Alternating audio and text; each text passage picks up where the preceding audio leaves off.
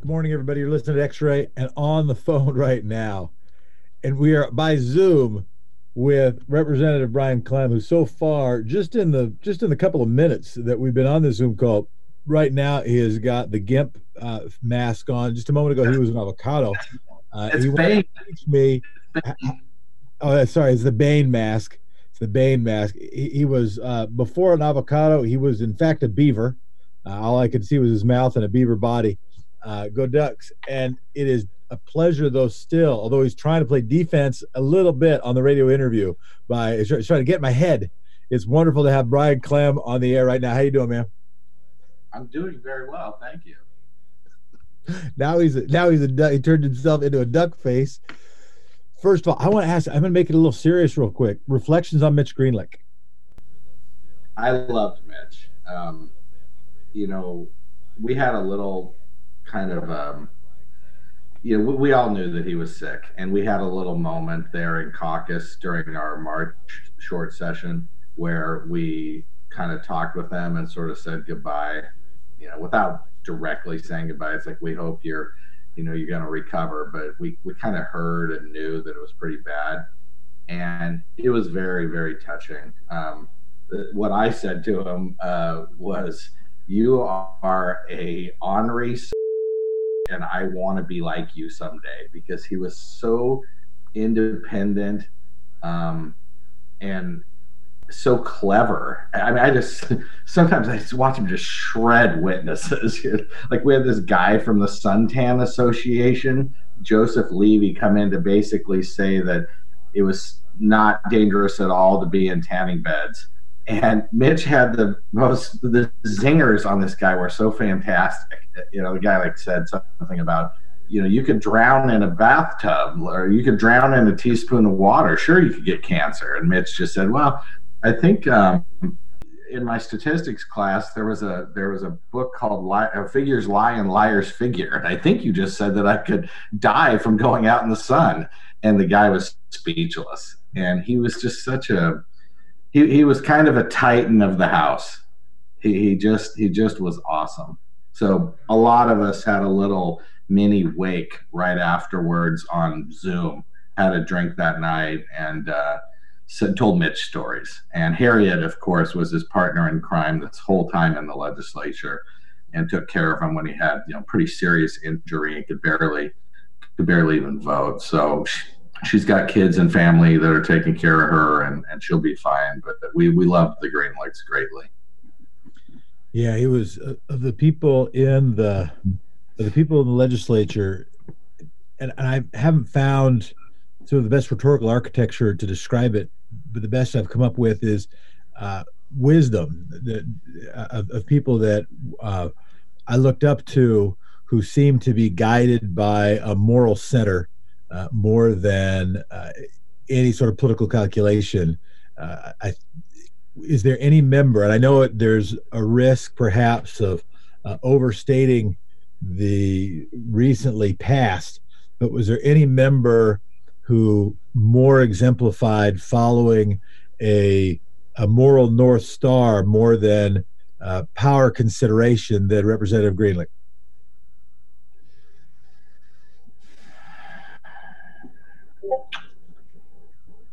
The only person who reminds me of kind of a young Mitch Greenlick in that way is when Jeff Merkley was Speaker.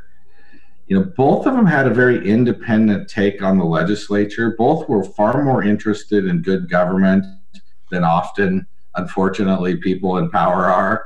And they did things that, benefited the minority party actually quite often, just out of a sense of good governance.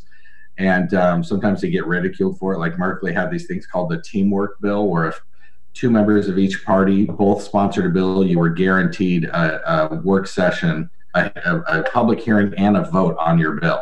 And that immediately got thrown out as soon as he was gone. Terrible. I loved it. But Mitch would speak up in caucus too. He had been in the minority, had been in the majority, believed in good government, and there's just not that many people who kept that independent streak and didn't just do sort of what was easiest to get their agenda done. And, Mitch cared about actually process. And I was a member of his committee. And then we also served on the land use committee under Mary Nolan together. And I just loved it. He was very stubborn. He was very, very stubbornly independent. And that's what I liked about it. Like, he did not march to anybody else's drumbeat. That's for sure. As we now have the election in the rearview mirror, we now pretty much know the results. I want to ask you about the Secretary of State's race and some legislative races, but any races you were watching in particular, or anything that really surprised you? And that can include something locally in Salem, include whatever you want, but anything that particularly surprised you? Well, there's certainly, I don't know as much about the Portland area races as I do, the statewide or the Salem races. I heard other people say the DA race in Multnomah County was just shocking to them, but I don't know the race. I don't know who had the most money. I don't know any of that kind of stuff to know if it was really that shocking, but I understand the sort of reformist nature of the candidate who won, but I just don't know enough about the opponent or any of that stuff to say if it was shocking. It is. There are multiple people I know pay attention who are surprised by the margin, but within weeks of the election, and I was talking to somebody who was a friend and supporter of Ethan Knight, the U.S. attorney who ran for the DA's position and lost. And they said, well, Ethan's going to lose. And so it was pretty well known among some people that where the race was going. But I think if you had predicted it a year ago, I think people would have thought there's been this long succession of insider prosecutor getting anointed as the next elected insider prosecutor. And really, if you go back, Harl Haas, and you go back Shrunk, just for years. So that was, but other races that were notable to you? Honestly, I was really shocked that Mark Hass did as well as he did. Like, I went to bed hearing he had won. I was shocked. The political infrastructure had aligned behind Shamia in the Democratic Party, so I didn't think he had a chance. And that was probably the most surprising to me. We had a race in Salem that was interesting. It seems like the Latino guy, Jose, he owns a real estate. It seems like he pulled it off, but there was a lady who was Salem's not a liberal town particularly, and she was a Democratic Socialist of America, open arms, embracing kind of candidate, raised like $1,500. This guy spent like $20,000, and she still almost beat him. She was ahead actually on election night. That was surprising to me. But the progressives won 3 out of the 4 really hotly contested races here pretty handily, including Salem City Council. What races are we talking about? Yeah, so you've got Trevor Phillips, an ER doc, beat a incumbent, like 20-year incumbent city councilor. And then you had Virginia Stapleton win in an open seat. She was the more progressive candidate. Vanessa Nordyke, more progressive candidate. And then this one that was surprising was like basically a tie. And it was a guy, who ran a well-funded campaign versus somebody who didn't really have any resources. And she still almost won, like within 5 votes or 15 votes or something like that. So that was kind of shocking to me. How many seats on the Salem City Council? I think we have 8. And so now, how would you characterize the majority? Because Salem's been kind of an establishment town, yeah? Yeah, the progressives had a banner year in 2000 and had like a 6-2 majority and the mayor. But then for a long time it was mixed. And then about, I guess 2 years ago, actually, it turned into a pretty healthy progressive majority. And essentially this election just replaced the people who were progressives who retired with more progressives. So I think that ideological mix stays the same roughly. It's about a 6-2 with Mayor Bennett, kind of a moderate left Democrat. And it's hard to tell what to make of some of the new people because we don't have any votes to go by and our campaigns are just the progressive, but they don't have particularly things that you could identify as policy platforms, that I could tell. So Shemia, Oregonians now called it for Shemia, and you're right. The day before that, they had called it for Mark Hass, some egg on their face. What signal does it send now that that Shemia won, or is there any remnant signal that she almost lost? How do you read the tea leaves from that election? Well, I mean, it is interesting. First of all, you had three strong candidates, right? So everybody got a pretty large chunk of the votes. It was, even Jamie McLeod Skinner did quite well. And so I don't know if you can discern as much as you normally would as a head-to-head. Like, did Jamie pull from Shemia on a women's vote issue? Did she pull from Mark as somebody who came from rural Oregon and, otherwise he might have done better there, but Shemia grew up in Dufur? Like, it's really hard to say. I think the part that struck me the most wasn't the result, it was the endorsements. And if I'm a legislator looking at this in the future, and I see that Mark Hass, I think, has a lifetime 100% voting record with about 4 different groups, from the environment to NARAL, and I'm not even sure he got an interview at all. And so that, I'm like, oh boy, that's tough to swallow if you think I'm going to have a fair shot with, a lifetime voting record of 100% at a process, and you don't even get an interview. And why do you think that was? What do you think was going on? Well, the thing that made me wake up and notice was back when it wasn't Shemia, it was Jen Williamson.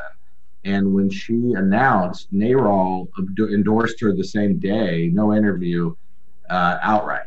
And I'm guessing it was because Jen had really strong relationships. She'd been on their PAC board, and she had carried lots of bills for NARAL recently. But still, it's a little disconcerting when you're a legislator, pro-choice legislator, to not believe it's a fair process because you won't even get an interview if you're not somehow, I don't know what. If you're 100%, you're 100%. I don't know what else you do. So I think that's the tricky thing for people in my position, looking at higher office, which I'm not at the moment at all. But if I was, I'd think, you better know the right people in the right groups already, because you're not going to get a shot in front of the membership or the PI board or the PAC board. I besides NARAL, actually, I guess I don't know for sure who did interviews and who didn't. All I know is Mark has a fantastic voting record on environmental issues, and I don't think he got that endorsement either. And a few others like that. The PERS thing, obviously, you can explain. Labor, public employee labor, especially, going with Shemia over that. I think Cameron thought he was going to be able to get in and stay in and win because of the PERS vote. Then when he didn't get one of the key public union endorsements, he dropped out, I think, the next day. Oh yeah, remind people, Cameron, that dude, I think people don't remember maybe he even ran. Yeah, he was an agency head of a couple different agencies. I thought of him as the Veterans Affairs agency head, but I think he also had a DCBS. He jumped in, was in for quite a while. When he called me to ask for support, he was talking to me about the PERS vote, and he thought he had an angle there because he had no voting record. And then when Jen dropped out, Shemia comes in. She has a voting record of no on the PERS vote, so she gets the endorsement, and he left before filing day. What's the scuttlebutt around the caucus? Obviously, there hasn't been a session yet, but there have been presumably some Zoom calls. Presumably, you had some texts back and forth, maybe one-on-one phone calls around that. Do you think that moving in terms of the caucus dynamics, and I asked Rob Noce this question also, but do you think it moves in with folks looking at it and saying, okay, well, they were labor was a little too tough on our members. Like for instance, Rob Noce, labor organizer, ends up drawing an opponent, and most of public labor, nearly all of public labor, supports his opponent, right? And this is a guy with, the strong labor background. Does that, you think, end up weakening some of the relationship and weakening the sort of strong ties? Very often, and I'll say this again, you'd be in a caucus meeting and it would, and House leadership would describe SEIU, OEA, and AFSCME, typically in that order, as our partners, right? Yeah. And so it was a pretty hand in glove relationship. And for those, and there for some people interested in good governance, that could be concerning. Moving into this next session, big budget fights or big budget decisions to be made. Do you think that that some of that hand in glove is untethered a tiny bit, or do you think now there are going to be so many members trying to reclaim their relationship with those partners that it'll be pretty much the same? That's a really good question. My gut tells me the latter. Gut tells me the latter. From a caucus standpoint, Rob's was the only one that we all watched. That was the only real race in the legislature. And, he won obviously overwhelmingly. It was high 60s, some high 60s or something like that. But certainly people were aware that the PAT, gave his opponent 10 grand and endorsed him. I think there was probably a sentiment that Labor sort of sat on their hands, but for the most part didn't actively try and unseat anybody, including Rob. And that clearly that they went all in for Shemia she's a good candidate, a great speaker, and a great story and all that too. But she was the one who could distinguish herself on the PERS vote. So then if you go back to Greg McPherson twice, once for AG and once for, I think, some race in Lake Oswego.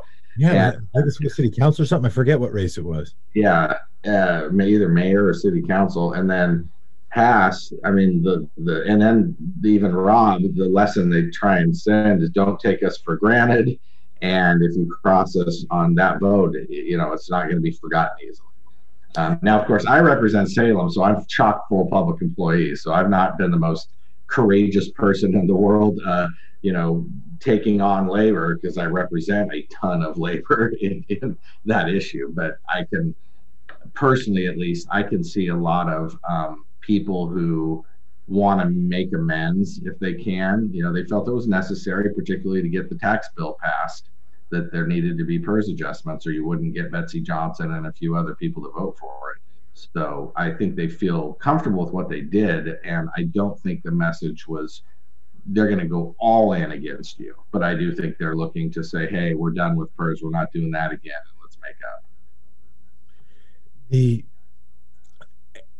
In that vote, when you look back to the dynamic, did you put out your marker pretty early? Because there was that almost out of a movie scene where Representative Andrea Salinas votes no, and then it gets called into the principal's office. Tina Kotek talks to her, and Representative Salinas comes out and then switches her vote to yes, providing the needed majority. Was it at all a surprise? But I suspect when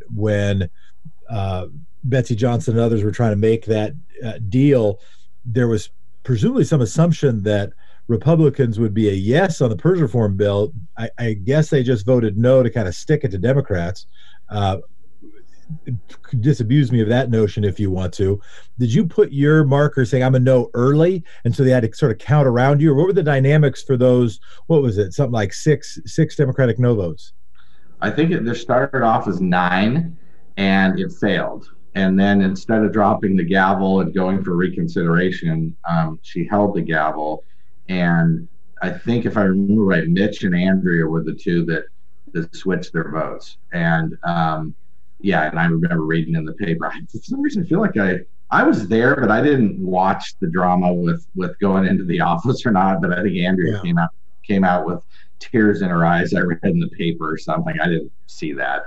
I put my marker actually out in 2013.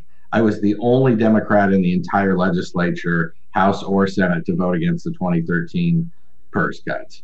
And so nobody really bothered me about it this last time, but lots of other people got heavy pressure to stick with the caucus, and for sure, no question about it. And there are people who believe that they lost their I can't remember what he was vice chair of, but judiciary or something. There are people who believe they lost their positions over that vote in committees and things.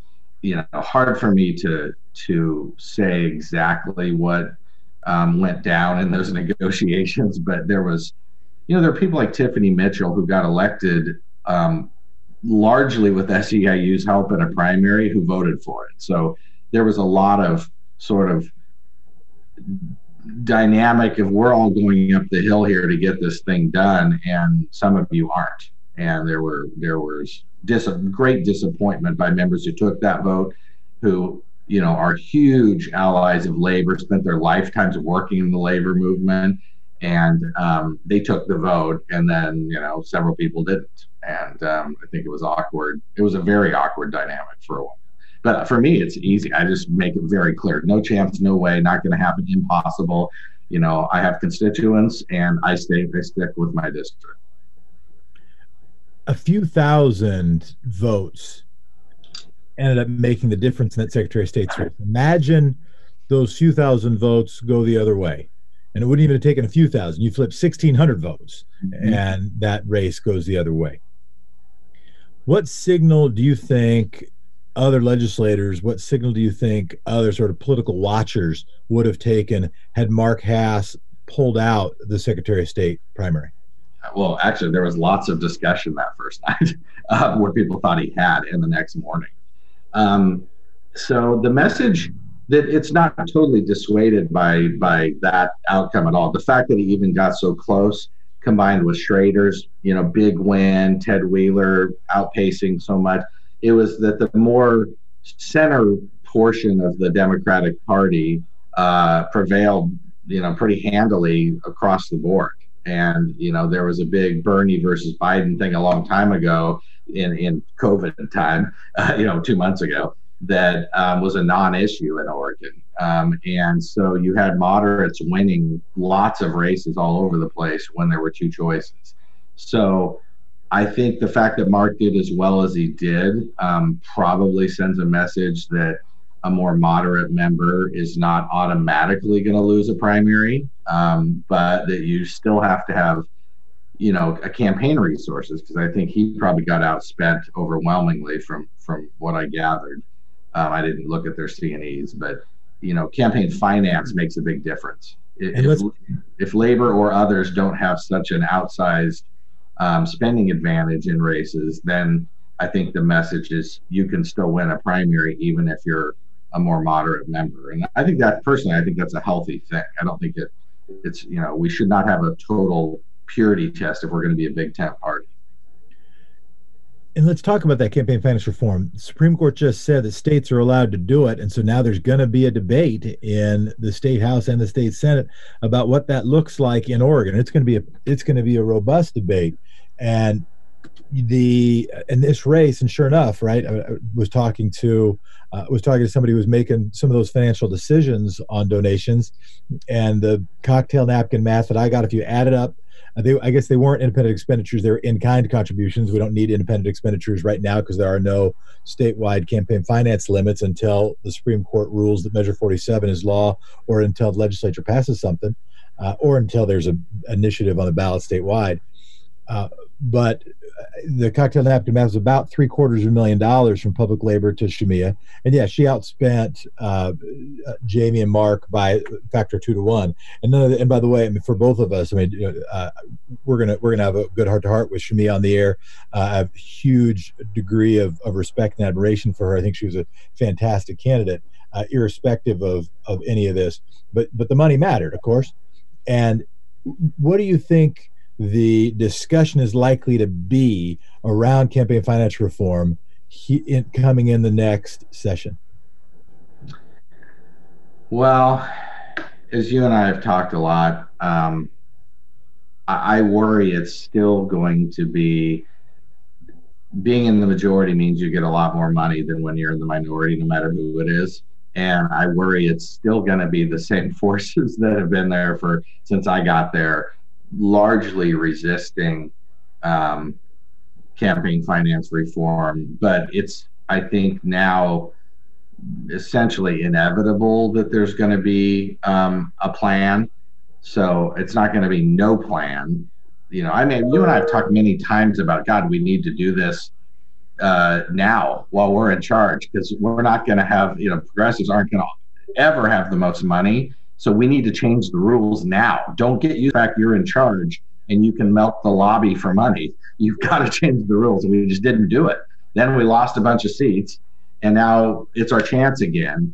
I think there will be. I just think it'll probably look something like the federal limits is my guess. A couple $1,000s per limit. The pushback against federal limits suck. Anybody thinks that the federal limits, anybody looks at Congress already has the example of what a decision-making body looks like under that regime. We can do better than that. I just set aside my journalism hat for a little advocacy. We're almost at the end of the interview, so I got to lobby you a little bit. The budget, the budget will be the biggest thing y'all talk about, right? Coming in the session, it'll be the whole deal. Yeah. And one of the big decisions will be, will there be just furlough days? Or will there be service cuts? Or will there be pay decreases, right? I mean, they'll be borrowing done. They'll maximize the borrowing, maximize the begging from the feds. There'll be some debates, presumably, over how much of the reserves to use. But by the time we get through this recession, depression, all of those reserves will be used, right? There'll certainly be some discussions about revenue and what kind of revenue. On the revenue, any last thoughts before we go? Any last thoughts about what revenue, what tax considerations might come up? And then in terms of cuts, that choice between, okay, do you bring somebody to 4 days a week? Do you try to keep service levels high because service demands are going to be higher than ever? So you try to say, no, we're going to keep service levels up. I'm sorry, you're going to have to take a haircut and get paid a little bit less, or just cut workers entirely and reduce services that way. Any thoughts about how some of those puts and takes on the budget? Well, I've heard some discussion already about furloughing. So I think there will be a greater likelihood that there would be furloughs than salary adjustments downward. Yeah. Typically, labor hasn't wanted that. Typically, labor will actually take less members of their union, which is a little odd, but keep the benefit levels protected. But furloughs end up being a way to sort of share the pain across the board with everybody who's currently already employed. I just don't know, if the feds come through with money, I don't know if there will be as big a problem as we originally thought, because we do have, I think, $1.6 billion in reserves. If the feds come through with more and we can use a lot of the reimbursements we have, it may not be as brutal as we think. The big issue is, will the economy recover? And right now, Oregon is woefully behind every other state in trying to make sure small businesses survive. And if they survive, there won't be as big of budget problems because they'll still be producing revenue. If they don't survive and all the chains basically get the economy, which is on Nightline last night, the big risk right now, if the chains all get all the money and our small business backbone deteriorates to nothingness, we're going to have massive budget problems for a really long time, not just like a 1 year. It's like, $10 billion over the next 3 biennium is the projection. Now it'll be worse than that. You're listening to X-Ray FM, KXRY Portland, KQAC, HD3 Portland, 107.1, 91.1 FM, streaming online everywhere at xray.fm. Representative Brian Clem, they're going to kick us off the air, but not before I say thank you so much, man. Let's do this again soon. All right, let's get your duck face. There you go. I am looking. I'll hold the duck face up close to the radio so everybody can see your open mouth and a duck bill. Thank you, everybody, so much. You're listening to X-Ray. I'll turn it back over to Emily, and radio is yours.